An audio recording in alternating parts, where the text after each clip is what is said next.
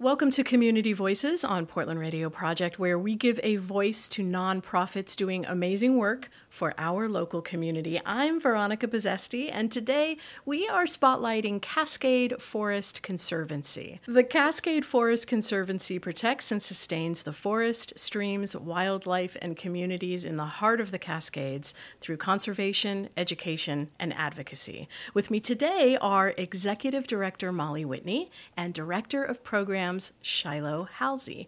Thank you both for joining me today. Well, thank you so much for having us. Yeah, it's absolutely our pleasure. Your organization was founded by volunteers, not unlike us here at Portland Radio Project. Can you speak a bit as to how Cascade Forest Conservancy came about and what's at the center of your organization's advocacy? It was 1985 when a bunch of forest activists created what was known as the Gifford-Pinchot Task Force to advocate for the protection of natural resources in the Gifford-Pinchot National Forest. And in 2016, we actually changed our name and became the Cascade Forest Conservancy. And our job is to protect and defend the Southwest Washington Cascades by advocating for wildlife habitat and mitigating the effects of climate change, restoring aquatic habitats and river wetland corridors, promoting biodiversity, and protecting threatened and sensitive species. How can folks show their support and become a part of CFC's advocacy? Well, we connect community members with our conservation work through a lot of citizen science type programs. Okay. And we also rely on the community to help us with our grassroots advocacy work as well.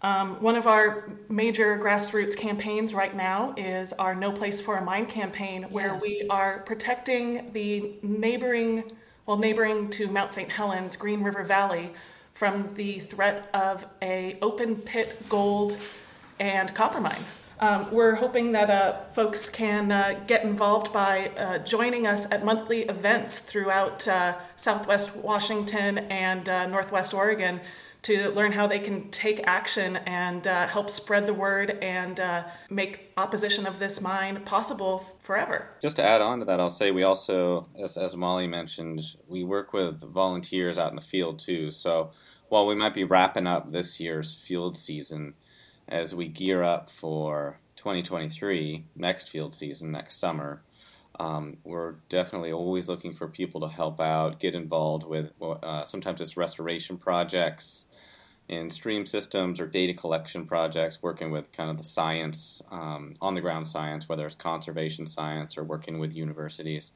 And so we generally put the call out to our members in February or March, letting people know what kind of trips we're offering for the year and how they can get involved in those kinds of ways. And they can find information about how to become a volunteer for your organization right on your website, cascadeforest.org. Yep. Can they also find some information about your October 9th auction and gala? Yes, we have all of our events posted on the Get Involved section of our website. So you can click there and you can see where our monthly No Place for a Mine events are, and then our October 9th gala, which supports the whole organization. On a tab next to that is where you can also see all of those volunteer projects that Shiloh was just mentioning, and we'll have those posted probably February or March of next year. Are there opportunities for organizations and businesses to contribute relative to the auction? Is there still an opportunity for folks to become involved in auctioning off their respective items? There is always an opportunity. Yes, very much so. We love any and all community involvement, whether you'd like to attend as an individual or donate or sponsor us through a business. It is all welcome. And you can just hop online and send us an email, and we will quickly respond enthusiastically and get you involved. I love that. Shiloh, tell us a little bit about what 2023 holds in store for Cascade Forest Conservancy. Well, one thing we're doing right now is we're working on an update of the Climate Resilience Guidebook that we originally published in 2017.